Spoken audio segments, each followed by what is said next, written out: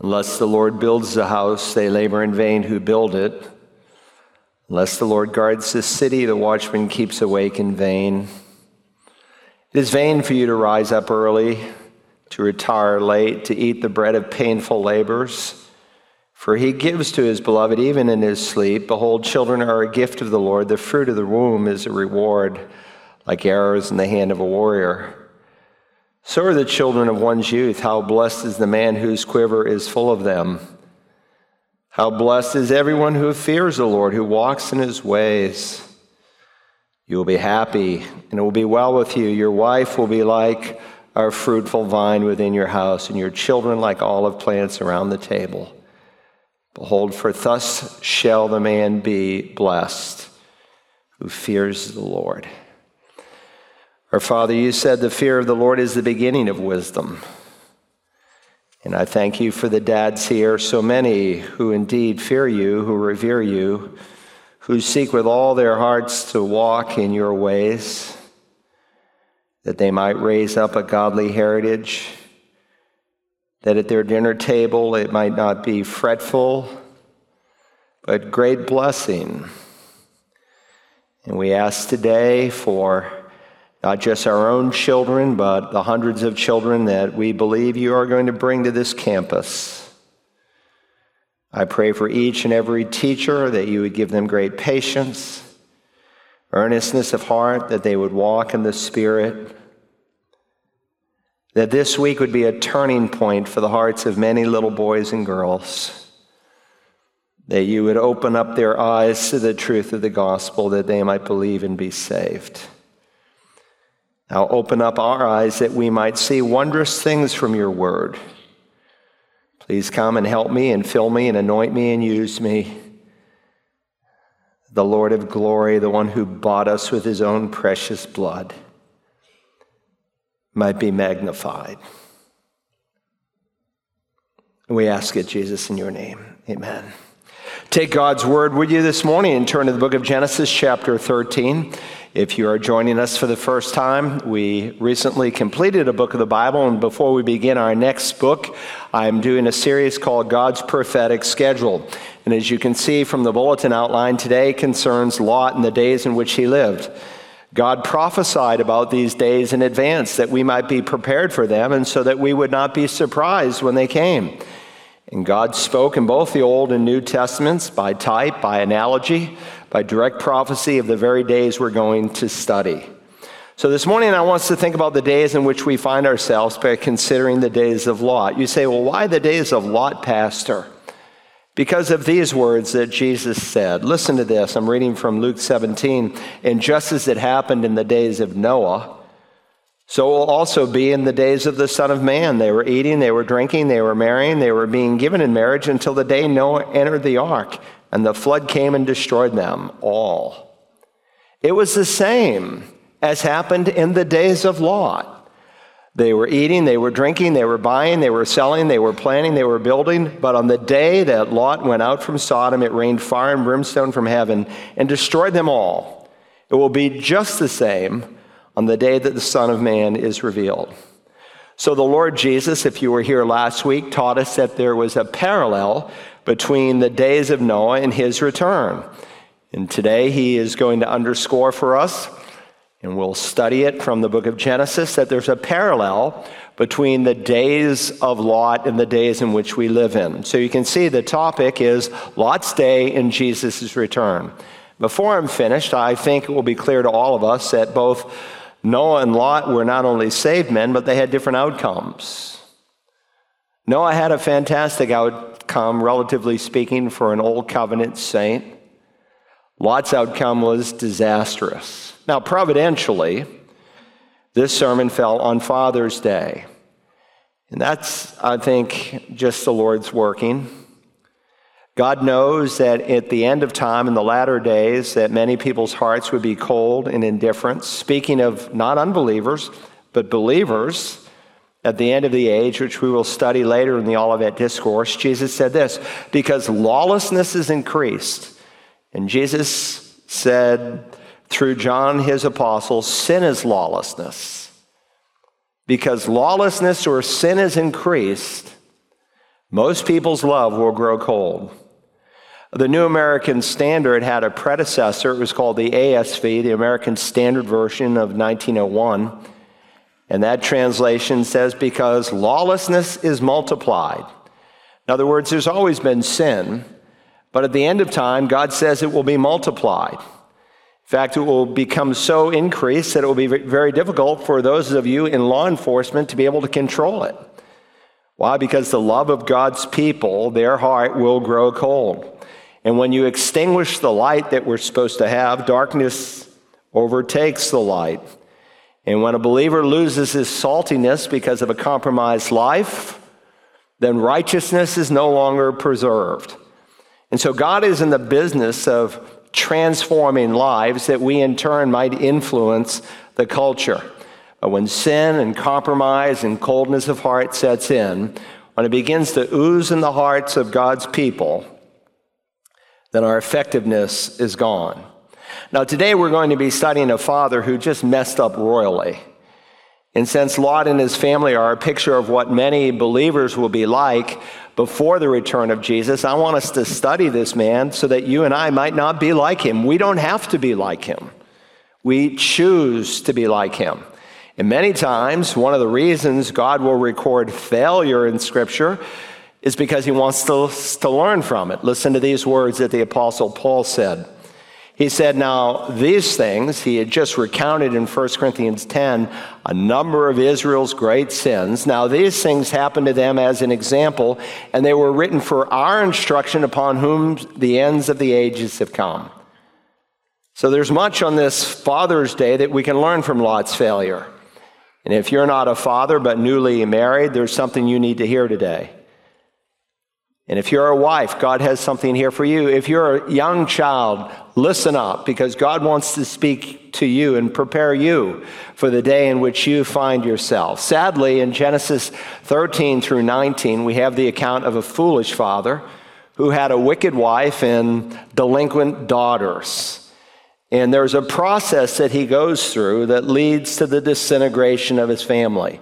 It's unfolded really in three phases. There in your outline, it begins with the warning from Lot's worldly compromise. Phase one in the story of Lot serves as a warning, and it's rooted in his worldly compromise. If you're new online, there's a place where you can print out the outline this morning, or if you're here and it's your first time, it's right there in the bulletin.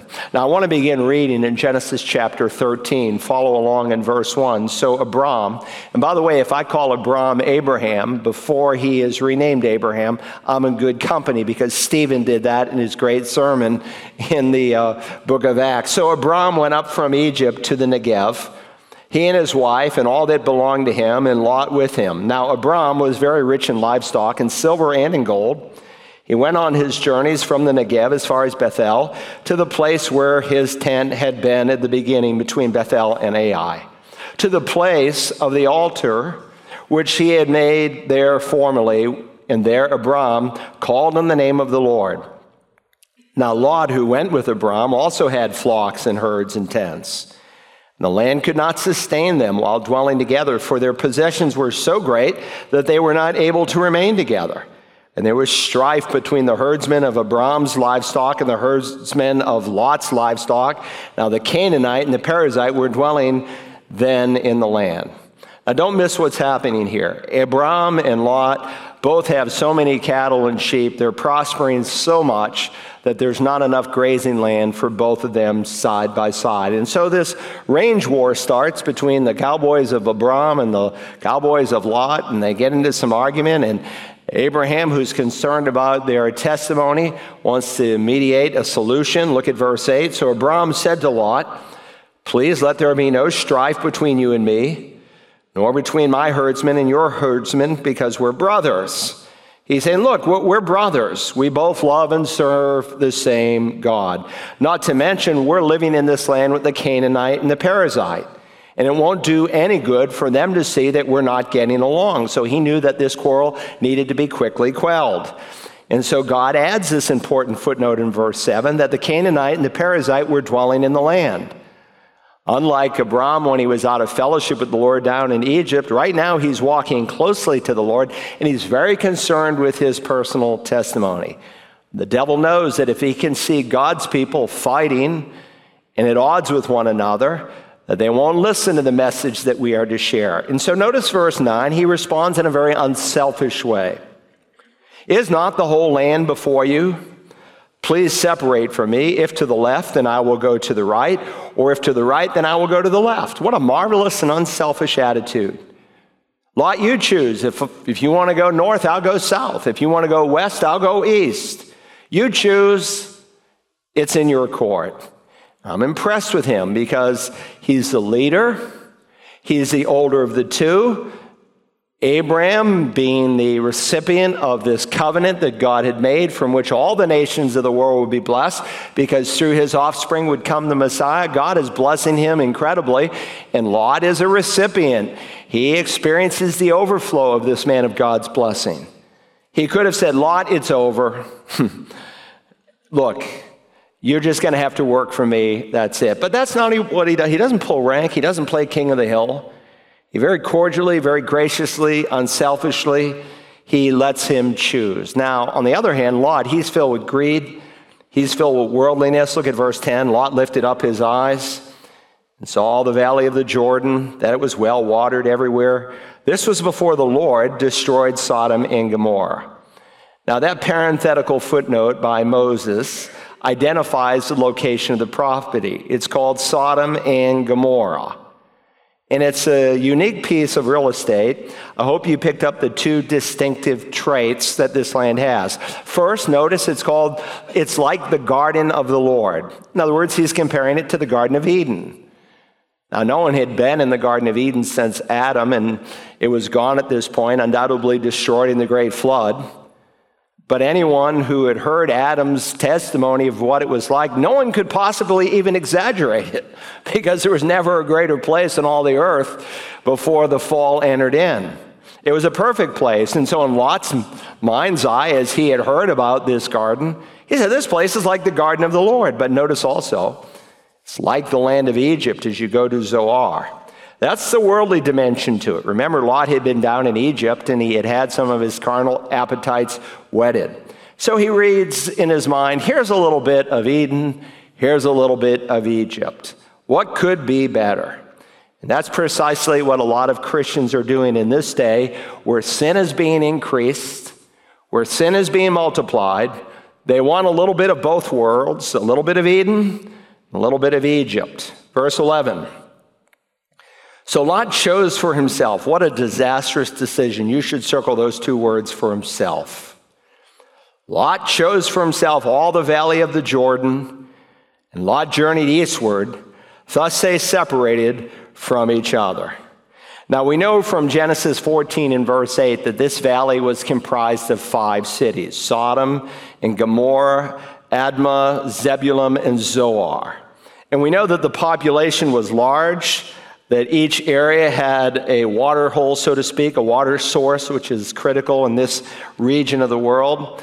And archaeology has uncovered that there was probably as much as 1 million people living in this zone based on the graves that they have found. Verse 12 says, Abram settled in the land of Canaan, while Lot settled in the cities of the valley and moved his tents as far as Sodom. Underscore that, as far as Sodom. It's critical to understanding what will unfold in this man's life. He's influenced by what he saw, and so he pitched his tents there. Verse 13 says, Now the men of Sodom were wicked exceedingly, and sinners against the Lord. Some put the word exceedingly at the end of the verse, some in the middle of the verse. It actually modifies both words. They're exceedingly wicked, they're exceedingly sinners against the Lord. And Moses wants to insert that parenthetical note because he wants us to know what their reputation was like. It was well known what these people were like. Now, somehow Lot rationalizes. He knows that this is, quote unquote, Sin City, but he wants to live there. He probably thought, well, I'd like to live there. It's like the garden of the Lord. You talk about a choice piece of real estate in this dry country. It's magnificent. But it's also a little bit like the land of Egypt, and I liked it down in Egypt. After all, we won't move into Sin City. We'll just put our tents out there in the suburbs. Maybe he and Mrs. Lot had a conversation. What do you think, Mrs. Lot? Do you think we should move to the suburbs of Sodom? She said, that's a good idea, Mr. Lot. We could be on the outside. We could even be maybe a light or a testimony of these people. It's just a short chariot ride, and the entertainments are great in Sodom. We could be there in no time. And the academics of Sodom High School, they're superb. I think that's a good choice. So this was a turning point in the man's life. It's a fork in his spiritual road. And so the text says he moved his tents as far as Sodom. I was trying to speak to some parents recently. We've had over 3,000 people in the last 30 years go through our homeschool seminar. And if you're listening online and you would like to learn about homeschooling, you can go to searchthescriptures.org or communitybiblechurch.us, and you'll find the most recent presentation. And I was trying to help reason with some parents why they might want to consider getting their children out of government schools. Most of the parents who come here, they have their children in public schools when they come. That's the standard fare for the average Christian, and especially if they come and they don't know Jesus is their personal Lord. And the devil knows the power of education for good or for evil. Listen to what Joseph Stalin said, that great communist leader. He said, education is a weapon whose effects depend on who holds it in his hands and at whom it is aimed. Charles Potter, in 1930, he wrote in Humanism, A New Religion. He and John Dewey, who was the father of progressive education, he did more to humanize public education than any other single person in the last 100 years. He was one of the architects, of course, of the Humanist Manifesto. But Potter, who was his disciple, wrote these words: education is thus the most powerful ally of humanism, and every public school is a school of humanism. What can theistic Sunday school, meeting for an hour once a week and teaching only a fraction of the children, do to stem the tide of a 5-day program of humanistic teaching? He asks the question rhetorically, and of course his answer is practically nothing. Of course, if you've been to my seminar, then you know in the history of education, initially in America, everyone was homeschooled, with the exception of those who could not read or write. And then typically, the most educated person in the community, who was the pastor, would teach in literally that one-room schoolhouse that served as the church on Sunday and the schoolhouse later on. Later on, as time progressed, there were dame schools, which were basically private Christian schools. But understand, public education doesn't really kick in until the mid-1800s. And so here's Potter in 1930, and he knows that if they can capture the minds of children through education, then they can take them in the direction they wish. This is what the Protestant reformer Martin Luther said. He wrote, I am much afraid that the schools will prove the very gates of hell unless they diligently labor in examining the Holy Scriptures and engraving them in the hearts of the youth. I advise no one to place his child where the Scriptures do not reign paramount. Every institution in which men are not unceasingly occupied with the Word of God must be corrupt. Timothy Dwight, he was the grandson of Jonathan Edwards. He served as the 8th president of Yale University. And when public schools started in his day, he gave this warning, quote, to commit our children to the care of irreligious people is to commit lambs to the superintendency of wolves. Voddie Baucham, a great pastor, in a recent article he wrote, 5 reasons to get your children out. I thought he might become the president of the Southern Baptist Convention last week, but he couldn't because he physically lives in Africa running a school there. But he said this: non-Christian education puts the child in a vacuum. The result is that the child dies. Christian education alone really nurtures personality because it alone gives the child air and food. Modern educational philosophy gruesomely insults our God and our Christ. How then do you expect to build anything positively Christian or give a theistic foundation where there is a negation of Christianity and theism? No teaching of any sort is possible today except in a Christian school. James Dobson, my wife, by the way, back in the early 80s was listening to a broadcast, and he had a guest on, Raymond Moore, and we had never heard of homeschooling. In fact, most people in America had never heard of homeschooling. And he had the grandfather of homeschooling in the 1970s, where the movement was just starting and going back to our origins, and she happened to see the book and picked it up, and she'd come home and read it to me at night. By the time we were in the 3rd chapter, I said, we're going to homeschool. And we homeschooled our children. But Dr. Dobson, just last week, in his June newsletter, said this concerning public education. He said, public education focuses on lesbian, gay, bisexual, and queer studies. This agenda has invaded math, science, reading, writing, physical education, music, art, and social science for all 13 years of a child's schooling. I would get my children out of that godless educational setting as quickly as I could before more damage is done. I would either homeschool my children or find a quality Christian school that would begin every day with prayer and the reading of Scripture. By the way, there's a great website. I serve on the advisory board. It oversees some 300 homeschool organizations. It's called publicschoolexit.com. We'll give you a lot of information, publicschoolexit.com. Here's what John MacArthur said last month concerning the public school culture. He said, the public schools are, quote, systematically designed and weaponized to destroy children, and God will severely judge parents who fail to raise their offspring in the nurture and admonition of the Lord. The child sent to a public school will come under the influence of those whose agenda is anti-God, anti-Christ, and anti-Scripture. Now, I've been preaching this for 40 years. As I said, we've had over 3,000 people go through our home education seminar.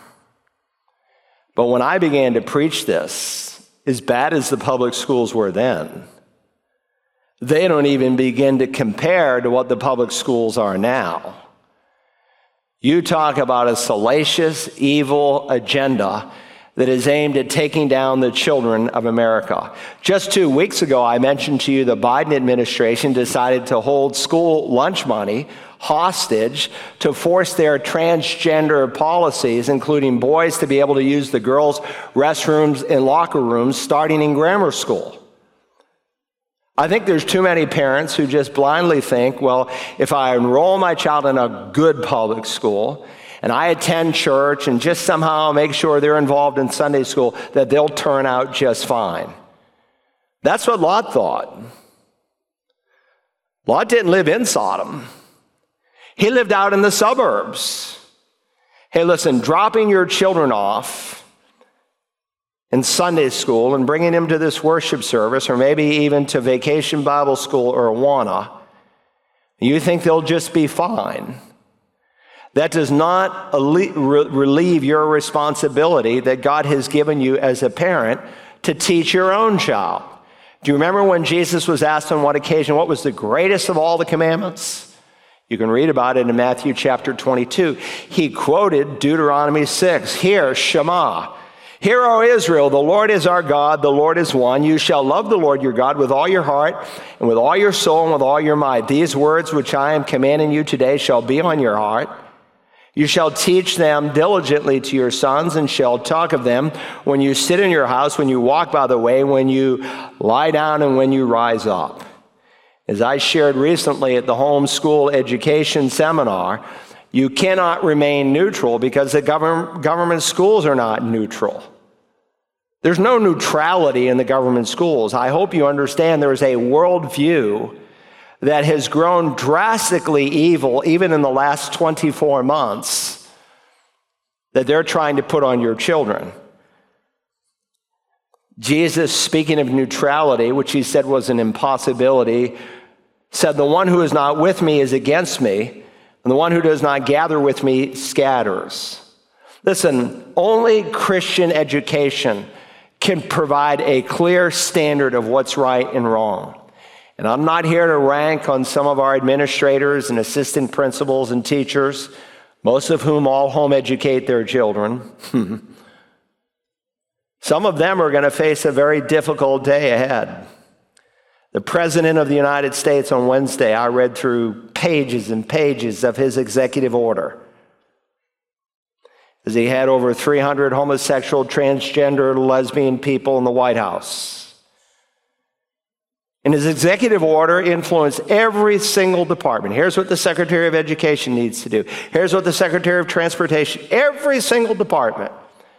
And all of them have between 1 and 200 days to report back to the president of how they are going to implement their policies concerning the LGBTQIA lifestyle. And I'm concerned for some of our teachers, much like the man in Virginia in Loudoun County who refused because it was against his conscience to use the preferred pronouns of a child.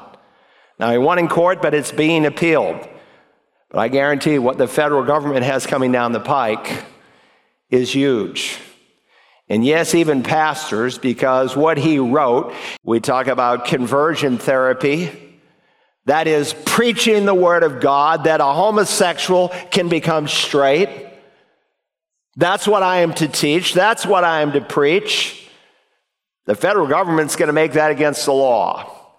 Sometimes I pray, Lord, take them, but then I think the alternative might be worse. And then the second in command would be Nancy Pelosi, who walked a drag runway last week, affirming wickedness.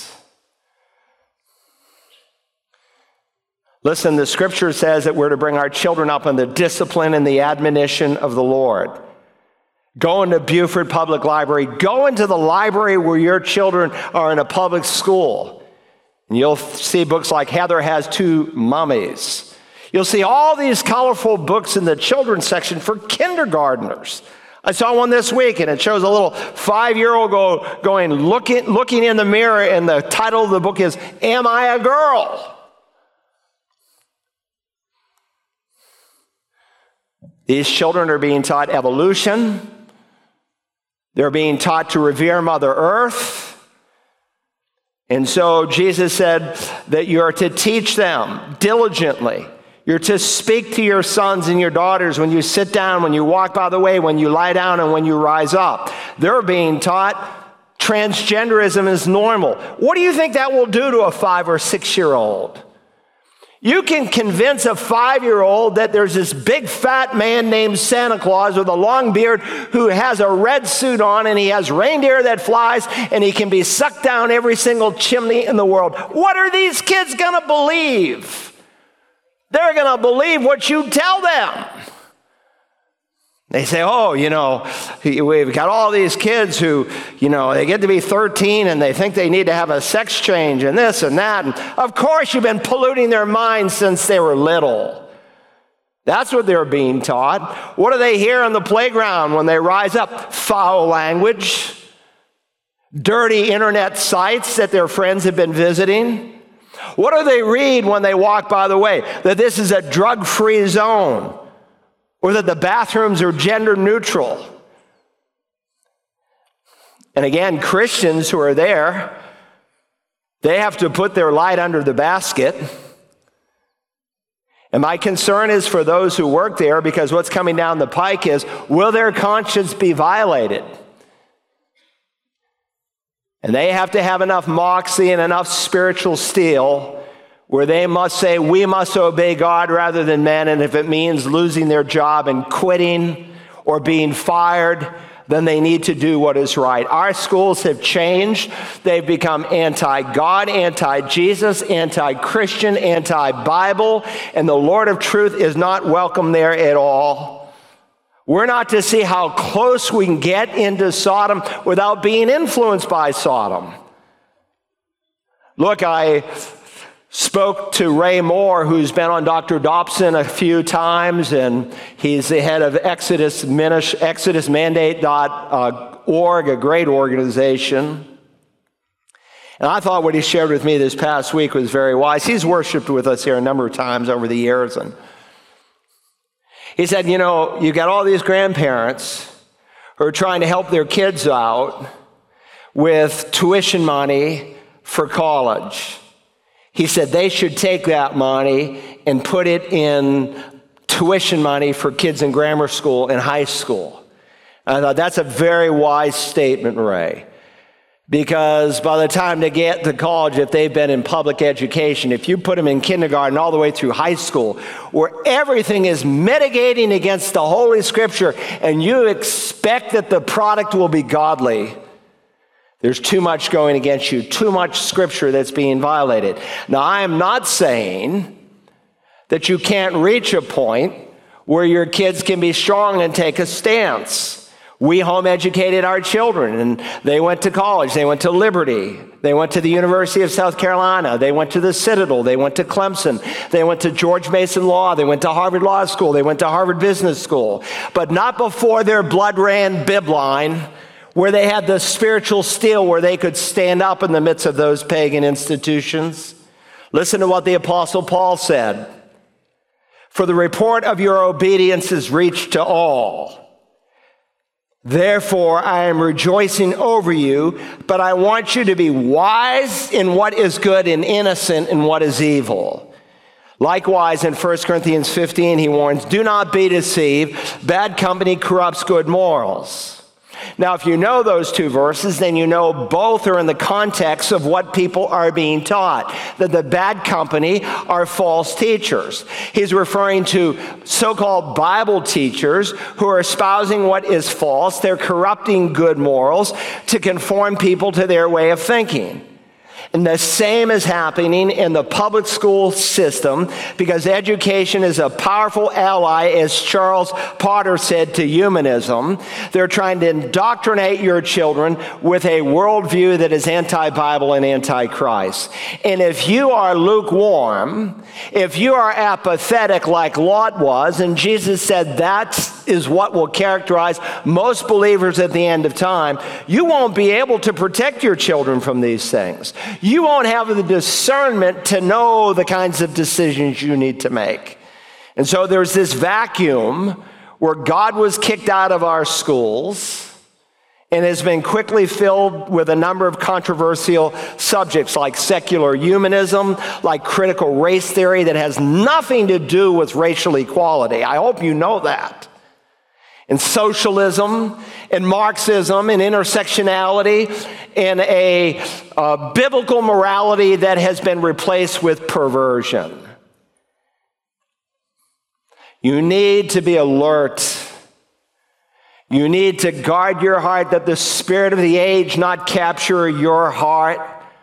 Look, it's amazing to me how these parents will go and bring their little children to some library, like in Greenville, South Carolina, where you have some guy dressed up like a woman, a drag Bible reading, and now churches are doing it on Sunday morning. When people lose their minds, they lose their morality.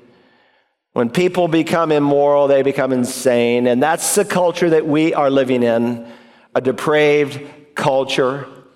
And if this administration has its way, if what was written in that executive order on Wednesday unfolds the way I think it is, we're headed for huge trouble in this nation. Now understand, no form of Christian education is a magic bullet. If you traffic in filth during the week, and you think you can just homeschool your kids or put them in a Christian school and everything will be fine, you will be misled. But your goals don't need to be undone if you're walking with the Lord, because greater is He that is in you who is in the world. Listen, here's the top problems that the American public school system had when I was in public school in the 1960s. Talking out of turn, chewing gum, running in the halls, making noise, not putting your paper in the wastebaskets, getting out of turn in line. Those were the top 6 problems. Here's some of the problems in 2022. Rape, robbery, assault, personal theft, absenteeism, drug abuse, alcohol abuse, bombings, arson, the carrying of weapons, vandalism, mass shootings, extortion, gang warfare, unwed pregnancies, abortion, suicide, lying, cheating, bullying, gender dysphoria, fornication, homosexuality, and transgenderism. So please consider the alternatives. The day has changed. You should try to do everything in your power to get your children out of the government school system, because it is thoroughly evil, and you will not be able to obey the great and foremost commandment that God has entrusted to you. Proverbs says, "He who walks with the wise will be wise, but the companion of fools suffers harm." And often, sometimes even in what we would consider to be a good public school, because they're walking with fools and with children who are being immersed in paganism, they become foolish themselves. Add to that, if your child is a Christian, he soon becomes the object of bullying, because he stands for what is right. No, I don't want to look at that. Why don't you want to look at this? All the kids look at porn on their phones. Why don't you want to look at it? Because I'm a Christian. And they will be bullied to no end. And if you don't think this is happening in Beaufort County, you are deceived, my friend. I hear of it in my office in counseling. It is happening all across this state.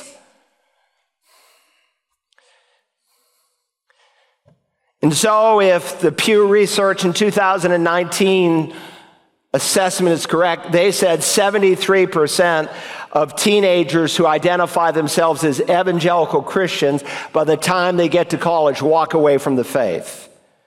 Barna said 79%. Josh McDowell said 81%. But that doesn't surprise me, because 90% of evangelical Christian children are either in the public school or the secular private school. So this was the first step to the disintegration of Lot's family. Worldly compromise. It was a respectable sin. We're not going to live in Sodom. We're just going to live on the edge. That's phase 1. Phase 2, his moral compromise then leads to corruption. So learn from the warning from Lot's corruption. The warning from Lot's corruption.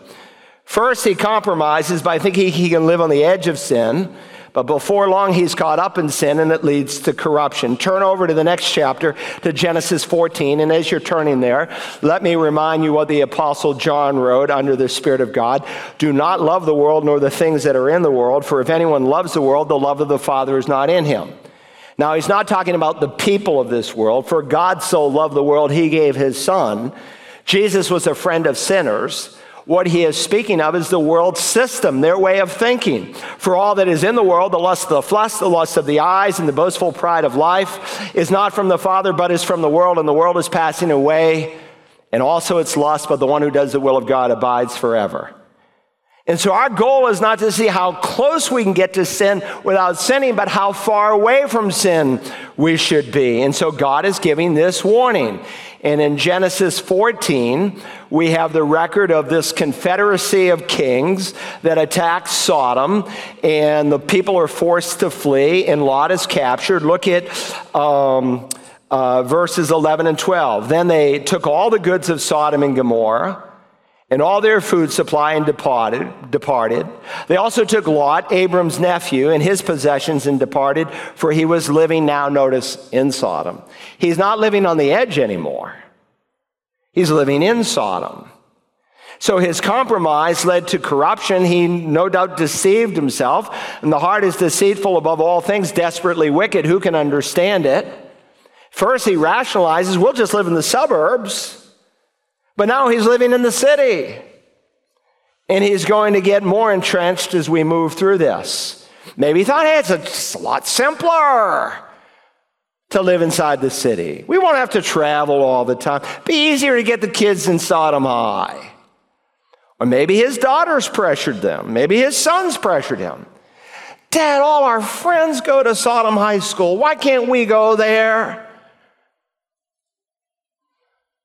Dad, all our friends go to this church over there. It's compromised. The preachers drink. They use R-rated movies as illustrations in their sermon. But that's where all our friends go. Dad, can't we go there? Okay. And he yielded. You can't live on the edge of sin and not be influenced it. And so his conscience is becoming dull. He's reached a point where he finds himself at home. And that's what happens with sin. You begin to entertain yourself on it. What once amazed you will now amuse you. So, last week they had a major movie on Hallmark of two gay men. Fox went south on us. Did a 5-minute piece on how a child supposedly, before he could speak, this little girl knew he was a boy. And of course, her mother wrote a best-selling book when he was 5. And all week long, they've been doing ads about Gay Pride Month. In fact, when we get to chapter 19, we're going to find Lot was a VIP. He's in the city gates. Turn to Genesis 19. When you come to Genesis 19, the chapter reminds us of a very biblical truth that God is long-suffering, but he doesn't hold his wrath and anger forever. David said the Lord is compassionate and gracious, slow to anger, and abounding in loving kindness. He will not always strive with us, nor keep his anger forever. And so in Genesis 19, God lets his anger go, and he expresses how he feels about the sin of sodomy. Let me set the context for you. In Genesis 18, if you're familiar with it, you have the record of God revealing to Abraham that he's going to destroy Sodom and Gomorrah.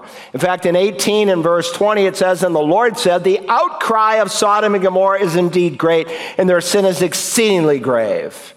And when we come to 19 and verse 13, the angel said to Lot, "For we're about to destroy this place because their outcry," there it is again, "their outcry has become so great before the Lord that the Lord has sent us to destroy it." Twice over, God says his ears in heaven are listening to the heinousness of the sin of sodomy that is unfolding in this city.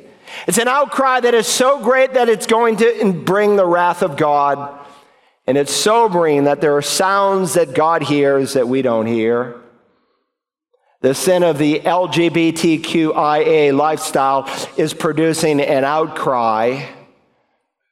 And we may not think that God is listening and watching, but he is. And I wonder what he hears from Atlanta or San Francisco or Boston or Dallas or Charleston or maybe even our own city. Well, in Abraham's day, there was a horrendous outcry. The twin cities of Sodom and Gomorrah invited the wrath of God. Never before or since has God ever literally rained fire and brimstone down on a place.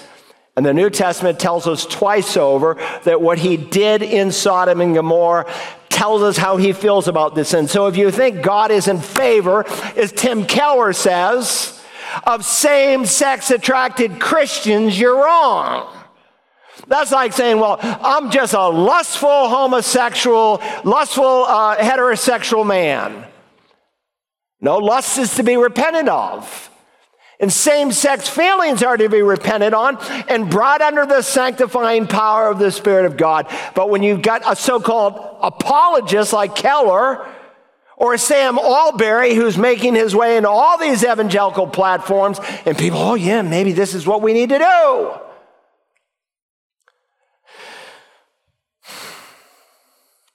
And so they come out of the closet, much like they did in America, or they started to some 35 years ago.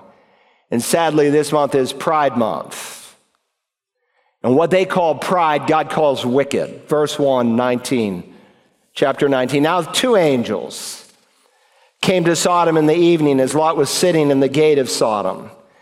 Now the Bible teaches that sometimes angels come as humans, and whenever they show up in Scripture, they always show up as men. That's why the writer of the Hebrews says that you can entertain an angel and not even know it.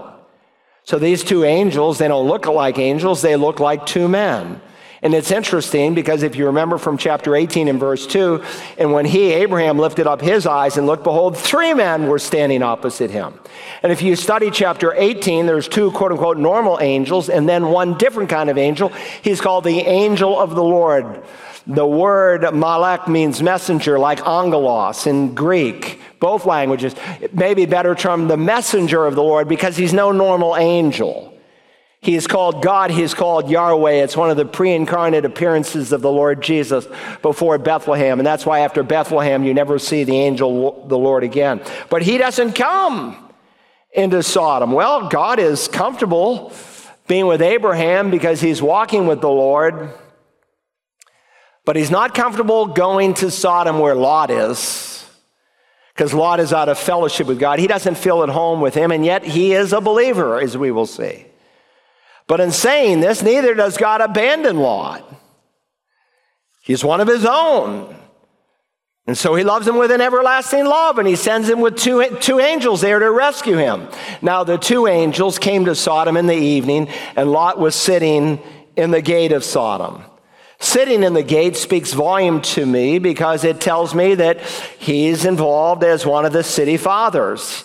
It's in the gate of the city where business was conducted, where legal matters were done. He's become a big shot. He lived on the edge, moved into Sodom. Now he's a big shot in Sodom. He's one of the leaders in Sodom. He has pledged himself to uphold the laws of Sodom, which would include some of the perversion and deviation from what man knows to be true because the law of God is written in his heart, and yet he pledges to uphold these laws. Now understand, it's not like, well, I moved into Sodom and then things got bad. It was bad ever before he got there. We already read, now the men of Sodom were wicked exceedingly and sinners against the Lord. He just got used to it. He felt at home with it. And he was ignoring the great moral implications it would have on his family. He's a man. Hey, man, how you doing, Mr. Lot? Everybody tips his, how's Mrs. Lot doing? Hope all is well. How are those little Lots at home? Fine, thank you. Everything is well, and he's wealthy. He's prosperous. He thinks God is blessing him beyond measure. Little does he know he's about to lose it all. So sitting here in the gate, of course, he immediately notices these 2 angels. Let's keep reading. When Lot saw them, he rose to meet them and bowed down with his face to the ground. He knew these were no ordinary people, and he said, now behold, my lords, please turn aside into your servant's house, spend the night and wash your feet. Then you may rise early and go your way. He has no idea why they've come. He thinks these angels are just like tourists or businessmen passing through. They said, no, but we shall spend the night in the square. We'll just camp out tonight. Thank you, but no thank you for your hospitality. But knowing the immorality of Sodom, Lot doesn't want that to happen. It's like these angels are testing him. Verse 3. Yet he urged them strongly. So they turned aside to him and entered his house, and he prepared a feast for them and baked unleavened bread, and they ate. So far, so good, but what follows is shocking, some of the most deviant behavior recorded in Scripture. Verse 4, before they lay down, the men of the city, the men of Sodom surrounded the house, both young and old, all the people from every quarter. Don't miss that. Like a little bit of leaven, it permeates the whole loaf. This sin had permeated the city, men from every quarter and from every age, young and old alike. And that's what's happening in America today. Americans are becoming more and more accepting of this wicked lifestyle. And again, the things you will laugh at and entertain yourself with, before long you'll embrace. Now all across America, state and federal laws are being written against born-again believers. And I think what we've got coming down in the next 100 to 200 days based on the executive order, you should go online and read it. We're in for a ride like we've never seen. There was a time when laws were written against this behavior. In fact, that's what the Apostle Paul tells us is to happen.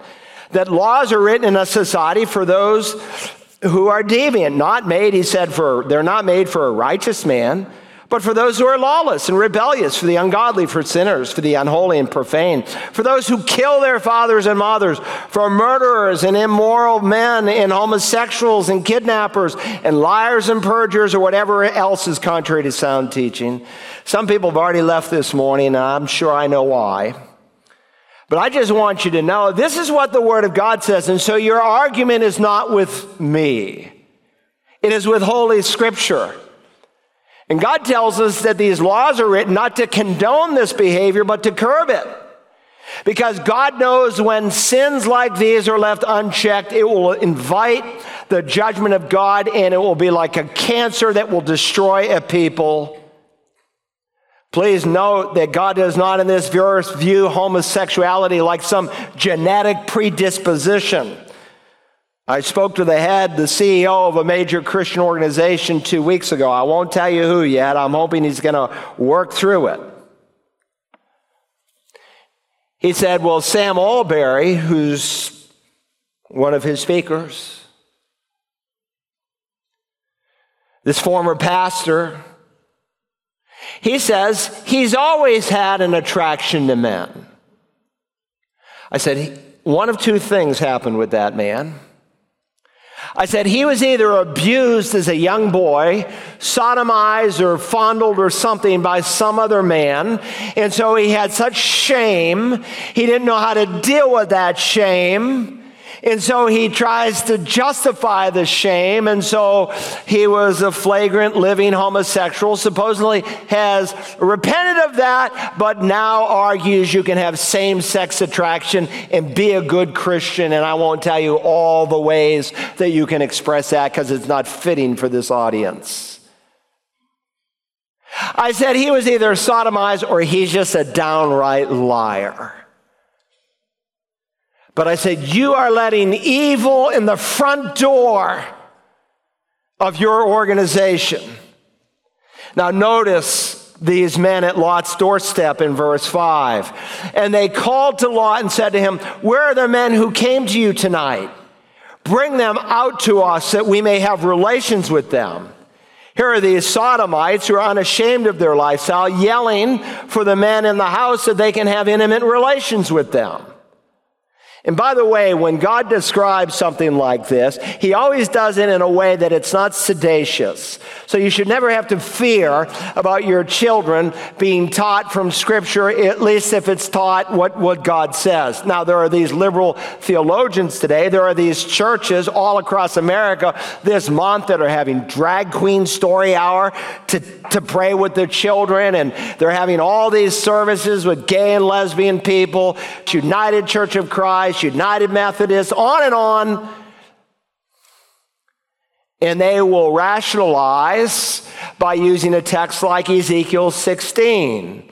And they'll say, well, the sin of Sodom and Gomorrah was not homosexuality, but a lack of hospitality. However, the New Testament commentary given by the Spirit of God in Jude verse 7 tells us, no, it was the sin of homosexuality, gross immorality. Let me read to you what Ezekiel wrote. As I live, declares the Lord God. Notice Lord, capital G-O-D. So Elohim, Yahweh. God is underscoring his powerful nature, and yet he's the covenant God of Israel. As I live, declares the Lord God, Sodom, your sister, and her daughters have not done as you and your daughters have done. Behold, this was the guilt of your sister Sodom. She and her daughters had arrogance, abundant food, and careless ease, and she did not help the poor and needy. So God outlines us for the sin of Sodom. The very first sin he calls pride. The King James renders it arrogance, and the Bible plainly says God is opposed to the proud. And I fear maybe someone listening to me today will not become a believer because of your pride, because of your unwillingness to admit your spiritual inability to save yourself. Notice the second sin, the sin of gluttony. The New American Standard renders it here abundant food. The King James has fullness of bread. That's God's way of just saying the people were more focused on feeding the desires of the flesh than they were on spiritual things. Paul says in Philippians of unbelievers, their God is their belly. Third, we're told they were guilty of careless ease. That is, they were idle. The Living Bible paraphrases this by saying they were guilty of pride, too much food, and laziness. And by the way, if you're a dad, you should teach your child how to work. Teach them how to sweat. Get them off of some of those stupid video games that are destroying their lives. Fourth, we learn that they were selfish and that they did not help the poor and needy. And that's all capped off with, notice, abominations. Verse 50 says, thus they were haughty and committed abominations before me. Therefore I removed them when I saw it. Well, what were these abominations? Ezekiel doesn't have to spell it out because everyone was familiar with Genesis 19. Just like the pagan nations were familiar that God split the Red Sea and the Jewish people came through in dry land. They were familiar with the great flood, and they were familiar with what God had done in Sodom and Gomorrah, that those people were guilty of sexual perversion. But if you did not understand Ezekiel and somehow you missed it, all you would need to do was read the New Testament, like Romans 1, 1 Corinthians chapter 6, Jude chapter 1, or 2 Peter chapter 2. And yes, people tell me, well, Jesus never spoke about homosexuality. Every once in a while, that's us in the Bible line. Yes, he did speak against homosexuality. You say, where? In Matthew 5:17, Jesus said, I did not come to abolish the law and the prophets. That includes Leviticus, that includes Deuteronomy. Not to mention, by virtue of his definition of marriage, he spoke against homosexuality. Have you not read, he said to the Pharisees, that he, God who created them from the beginning, made them male and female, and said for this reason, a man shall leave his father and mother and be joined to his wife, and the two shall become one flesh?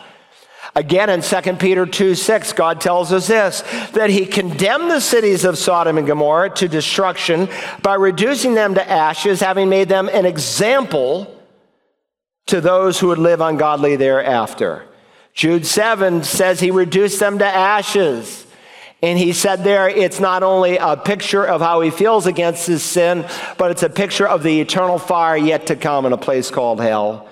Jot down this verse. This is important today. Deuteronomy 22, verse 5. There Moses wrote, a woman shall not wear a man's clothing, nor shall a man put on a woman's clothing. By the way, this verse assumes there's just two sexes. For whoever does these things is an abomination to the Lord your God. Now, Moses is describing androgynous behavior, sometimes referred to as gender dysphoria or gender fluidity or transgenderism. By the way, this is not a command prohibiting a common garment that men and women alike would wear. This is a command about blurring the lines between the sexes. What we would call today transgenderism. We've just gotten more sophisticated as to how we unfold this truth. In Genesis 1:27, God said, God created man in his own image. In the image of God, he created him. Male and female, he created them. God gives clear evidence that people are either distinctively male or distinctively female. And understanding God's economy, your gender follows your biology. So when our new Supreme Court justice is asked, what is a woman? And she can't answer it.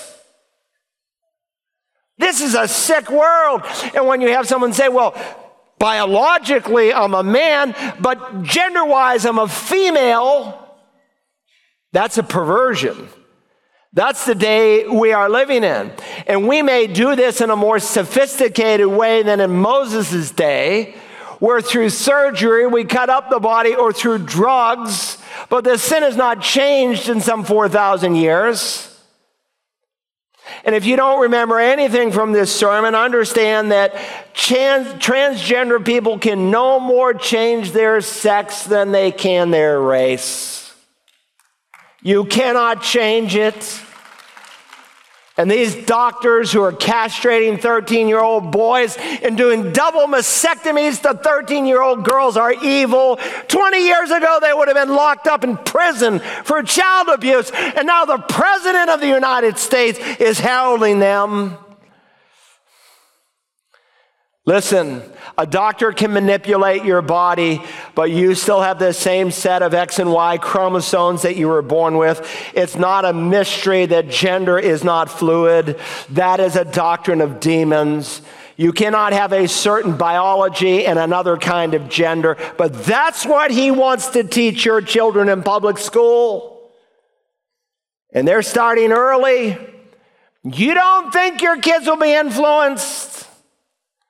Get them out. Our president said this, and I quote, "Affirming a transgender child's identity is one of the best things a parent, teacher, or doctor can do to help keep children from harm. And parents who love and affirm their children should be applauded and supported, not threatened, investigated, or stigmatized. As I told transgender Americans in my address yesterday, I will always have your back as your president so you can be yourself and reach your full God-given potential." Look, no one should ever harm a child. He's the one who's harming the children. You start feeding this garbage, these demonic doctrines to kids in first and second and third grade in the libraries in Beaufort County and in the public schools. Even if a teacher is not himself or herself espousing them, all the kids have to do is to go in the libraries and see what these kids are getting. You start feeding that. The kid gets to be 13. He's going through puberty. Maybe I'm a girl. Maybe I'm a boy. Maybe I should have my body operated on. Maybe I should take some kind of puberty blockers. God in heaven is grieved. It's the worst kind of child abuse, both physically and spiritually. And Jesus warned in Mark chapter 9, whoever causes one of these little ones who believes to stumble, it would be better for him if with a heavy millstone hung around his neck he be cast into the sea. The literal reading in Greek is idiomatic. If you have the New American Standard, the marginal notes, it doesn't say heavy millstone. The Greek literally reads, a millstone turned by a donkey. Because Jesus is underscoring the difference between a millstone that a woman would use in her house that was small to grind her flour versus a large millstone that would take a donkey to turn it. Drowning was a form of Roman execution, not a Jewish one. But he wants to underscore the seriousness of this sin. That it would be better to be drowned with a heavy millstone around your neck than to meet God, because the next verse goes on to describe that those who are harming children will meet God in a place of eternal retribution lest they repent. Now, we may think we're smarter than God, but God says the wisdom of this world is foolishness. And it's foolishness to say that there's such a thing as gender fluidity. It's foolishness to say that the LGBTQIA lifestyle and however many other letters you want to add to it should be embraced and affirmed. God says in Psalm 139 that he knit you together in your mother's womb. God gave you the gender that you have. And these are filthy abominations that happened in Sodom and that are happening in America. But these folks won't take no for an answer. Look at verse 6. But Lot went out to them at the doorway, shut the door behind them, and said, "Please, my brothers, don't act wickedly." God has no business calling them brothers. These are unholy, sinful sodomites.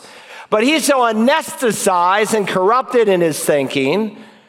And if you want to see just how much, look at verse 8. Now, behold, I have 2 daughters who have not had relations with man.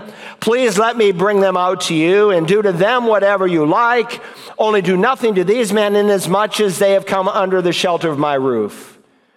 But these men don't want women. They want men. But they said, stand aside. Furthermore, they said, this one came as an alien. He's not one of us, and he's already acting like a judge. By saying he's acting like a judge is a clear indication that as a leader sitting in the gate, he had not before addressed this immoral and wicked lifestyle. And so when he does, they're shocked. This one came as an alien, and already he's acting like a judge. Now we will treat you worse than them. So they pressed hard against Lot and came near to break the door. These men are persistent. They're so consumed with lust, they won't take no for an answer. And Lot is so corrupted, he thinks he's going to solve this angelic dilemma by doing something good, by giving his own 2 virgin daughters. Now understand, this just didn't happen overnight to this guy. This was a process. As I wrote in this chart, when he came, Genesis 13:10, he lifted his eyes toward Sodom. Then Genesis says he moved his tent as far as Sodom. Then in the next chapter, he was living in Sodom.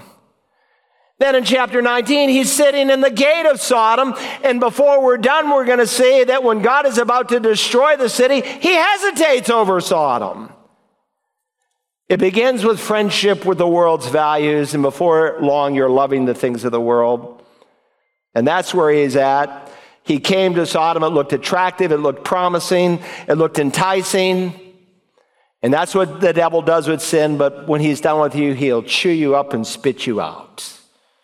That brings us to the third and final point. There's a warning from Lot's compromise. There's a warning from Lot's corruption. But there's a warning from Lot's calamity. Notice verse 10, and what these angels who came as males did. But the men reached out their hands and brought Lot into the house with them and shut the door. The Bible tells us that angels are physically stronger than we are. And so these angels who come as men open the door. They grab Lot and bring him in. And then God immediately strikes out through his angelic servants. And they struck the men who were at the doorway of the house with blindness, both small and great. Now, don't miss their reaction, that they wearied themselves trying to find the doorway. That's scary. They're physically blind, but they're clamoring to get in the house to satisfy their homosexual lusts. These are militant homosexuals.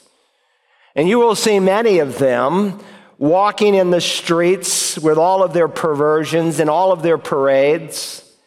But understand, they're not all like this. Like Jeffrey Dahmer. They say when you spoke to him, he seemed like the nicest guy in the world. But if you turn the wrong way, he'd strangle you to death. And some of the nicest people I've met in this world are homosexual people. Very pleasant people. And so after a while, he's a nice guy, she's a nice person. Maybe it's really not all that bad. And we are ignoring what God says. We are doing them an injustice. We are affirming that it's okay for them to live like they will, and they will spend an eternity in hell.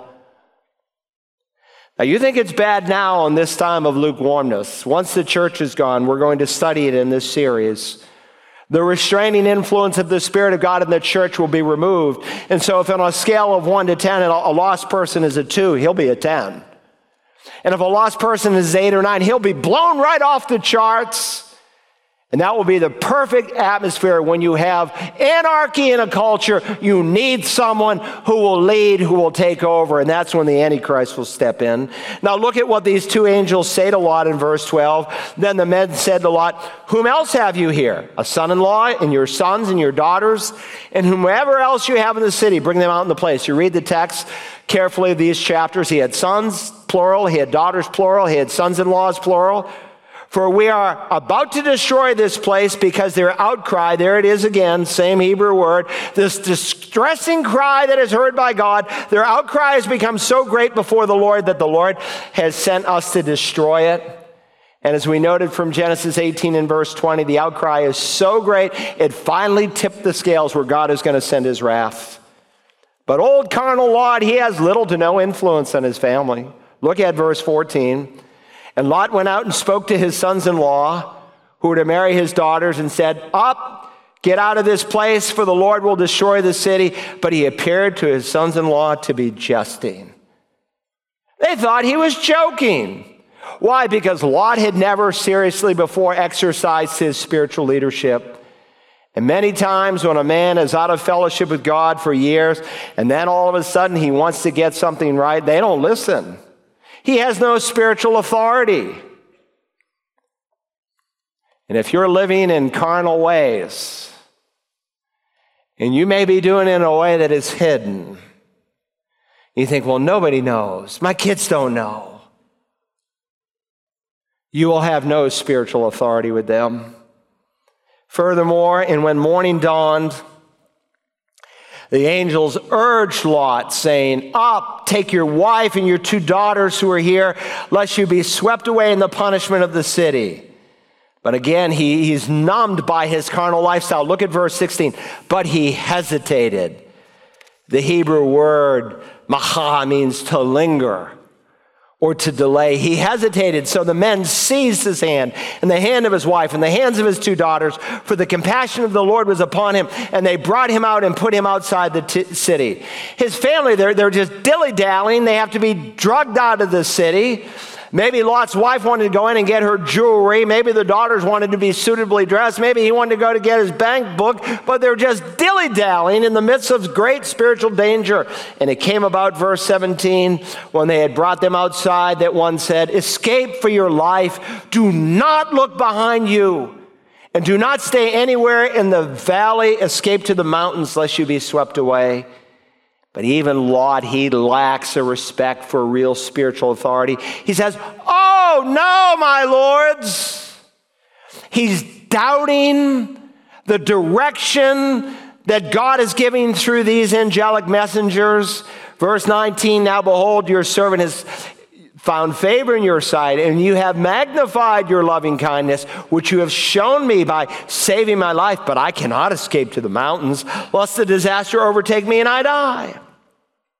Now behold, this town is near enough to flee to, and it is small. Please let me escape there. Is it not small?" He's pointing to the town of Zoar, whose name means small, "that my life may be saved."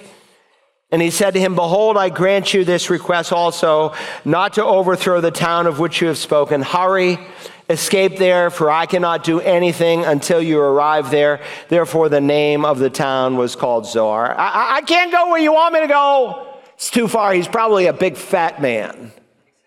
Probably is. Way out of shape. Can't make it up to the mountains. Let me go over to Zoar.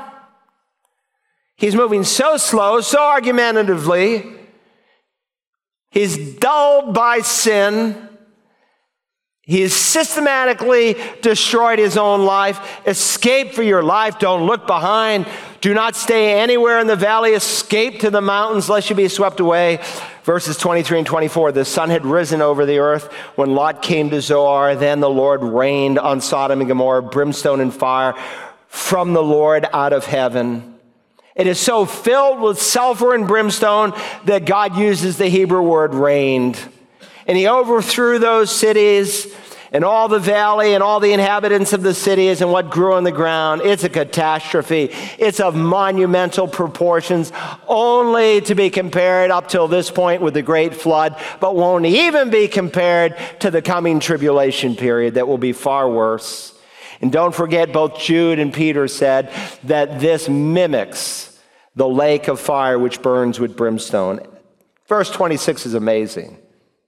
"But his wife from behind him looked back." Remember, God said, don't look back. Looked back, and she became a pillar of salt. She ignored God's instructions. Why? Because her heart was still in the Twin Cities. So she looked back. And the Hebrew word that's used means she looked with a sense of longing.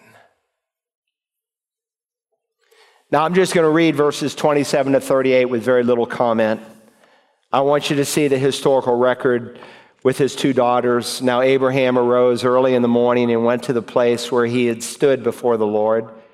And he looked down toward Sodom and Gomorrah and toward all the land of the valley. And he saw, and behold, the smoke of the land ascended like the smoke of a furnace. Thus it came about when God destroyed the cities of the valley that God remembered Abraham and sent Lot out of the midst of the overthrow when he overthrew the cities in which Lot lived. Lot went up from Zoar and stayed in the mountains, and his 2 daughters with him, for he was afraid to stay in Zoar, and he stayed in a cave, he and his 2 daughters. Then the firstborn said to the younger, 'Our father is old, and there is not a man on the earth to come into us after the manner.'" The Hebrew word direct means the way or the custom. "There's no one to come into us after the custom of the earth. Come, let us make our father drink wine, and let us lie with him, that we may preserve our family through our father. So they made their father drink wine that night, and the firstborn went in and lay with her father, and he did not know when she lay down or when she arose. And the following day the firstborn said to the younger, Behold, I lay last night with my father. Let us make him drink wine tonight also. Then you go in and lie with him, that we may preserve our family through our father. So they made their father drink wine that night also. And the younger arose and lay with him, and he did not know when she lay down or when she arose. Thus both the daughters of Lot were with child by their father. The firstborn bore a son and called his name Moab. He is the father of the Moabites to this day. As for the younger, she bore a son and called his name Ben-Ammi. He is the father of the sons of Ammon to this day. This is the choice they make. Instead of trusting God in his time to provide a husband, what do? They adopt a custom, a manner, a derek, which they no doubt saw for years in Sodom and maybe heard about in their own high school. And one becomes the father of the Moabites, and the other the father of the Ammonites, who, if you know your biblical history, two of Israel's worst enemies. 3 applications in the form of questions as we close. Stay with me. I'm preaching long. Stay with me. Number 1, are you repeatedly exposing yourself to the world's sinful ways? That's the first question. Are you repeatedly exposing yourself to the world's sinful ways? If you are, then learn from the rest of the Bible that repeated exposure breaks down your resistance. We've seen these 3 stages: compromise, corruption, then calamity. And Satan knew that if he could get him to follow this course of action, that it would ultimately lend itself in drunkenness, debauchery, total destruction. And if you allow yourself to be in a place of temptation, and if you are putting your children under instruction that is anti-God and anti-Christ and anti-Bible, you're doing them a great disservice. This is why Paul, when he describes immorality, porneia, be it premarital sex, extramarital sex, perverted sex, he says, flee it. He says, don't linger around it. Don't entertain yourself with it. Flee it. And so wisdom and discernment that you can only have as you walk with God, Hebrews 5 says, it will help you to think through, well, how do I, on the one hand, where God says, come out and be separate, and on the other hand, how do I go and preach the gospel? And those are the 2 balancing truths. God loves the people of this world. He loves Joe Biden. And I don't know if it's too late for Joe Biden. Only God knows, but he's lost. He's on his way towards hell, and he's taking millions of people with him. But God wants our president to be saved. And so it takes wisdom to know how to provide for your family, for your wife to be a worker at home. That's God's ideal. My hat is off to a mother who has to work to help put food on the table. But that is not God's plan. Let's be very clear. An oikos ergos, a home worker. An impel ergos is a vine worker. Where does a vine worker work? In a vineyard. A geo ergos, geo, land or dirt. Where does a dirt worker work? On a farm. Where does a oikos ergos work? In her home. We need to be wise. Therefore come out and be separate, says the Lord, and don't touch what is unclean. And yet compassionate, because there go I by the grace of God, had God not rescued my life and given me the gospel.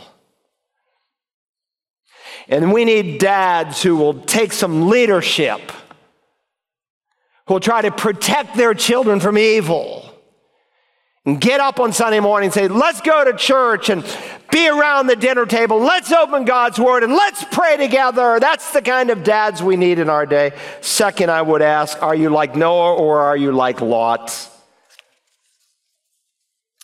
In Luke 17, Jesus said, "And just as it happened in the days of Noah, so it shall be in the days of the Son of Man." And a few verses later says, "It was the same as it happened in the days of Lot. They were eating, they were drinking, they were buying, they were selling, they were planting, they were building. But on the day that Lot went out from Sodom, it rained fire and brimstone from heaven and destroyed them all.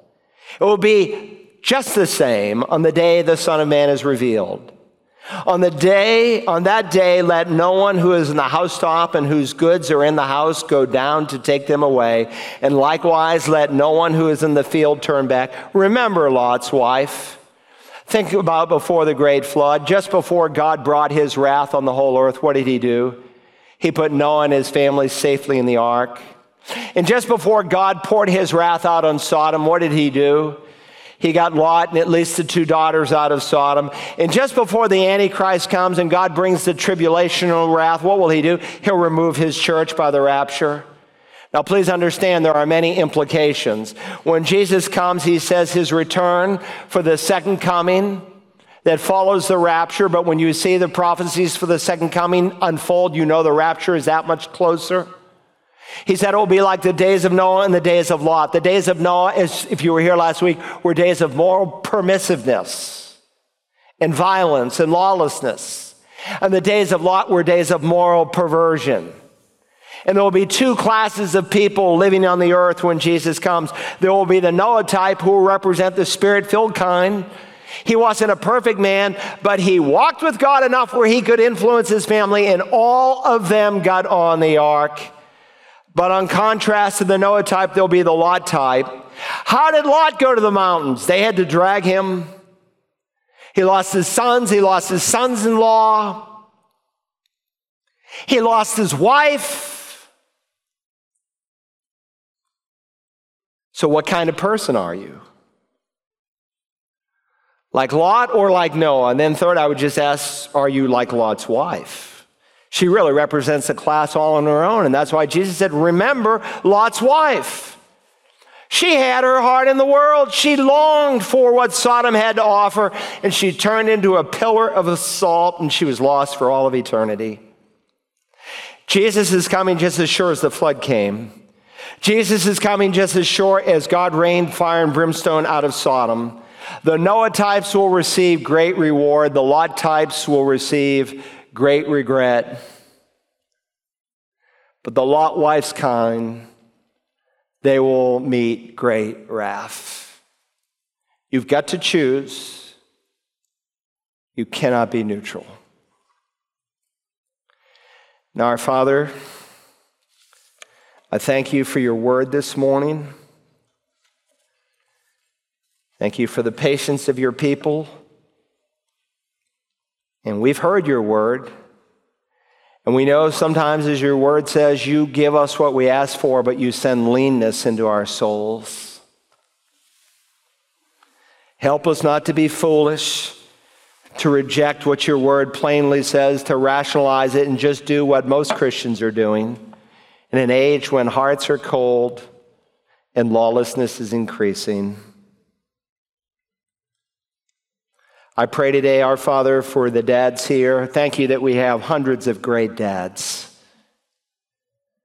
who have found Christ, many, some who have come here, they've grown, they've matured, they're making wise and godly decisions for their family. May their tribe increase. I pray for the Lot kind of dads that need to repent and get things right.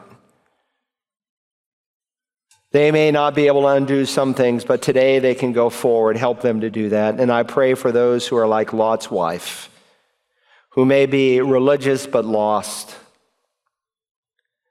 Help them to come to the Lord Jesus. Thank you that he came into the world to save sinners. Thank you that he saves transgender, homosexual, drunks, fornicators, adulterers, anyone, self-righteous people, that whosoever will may come. That whoever will call on his name will be saved. Help someone today to say, Lord Jesus, save me. We ask it in your name and for your glory. Amen.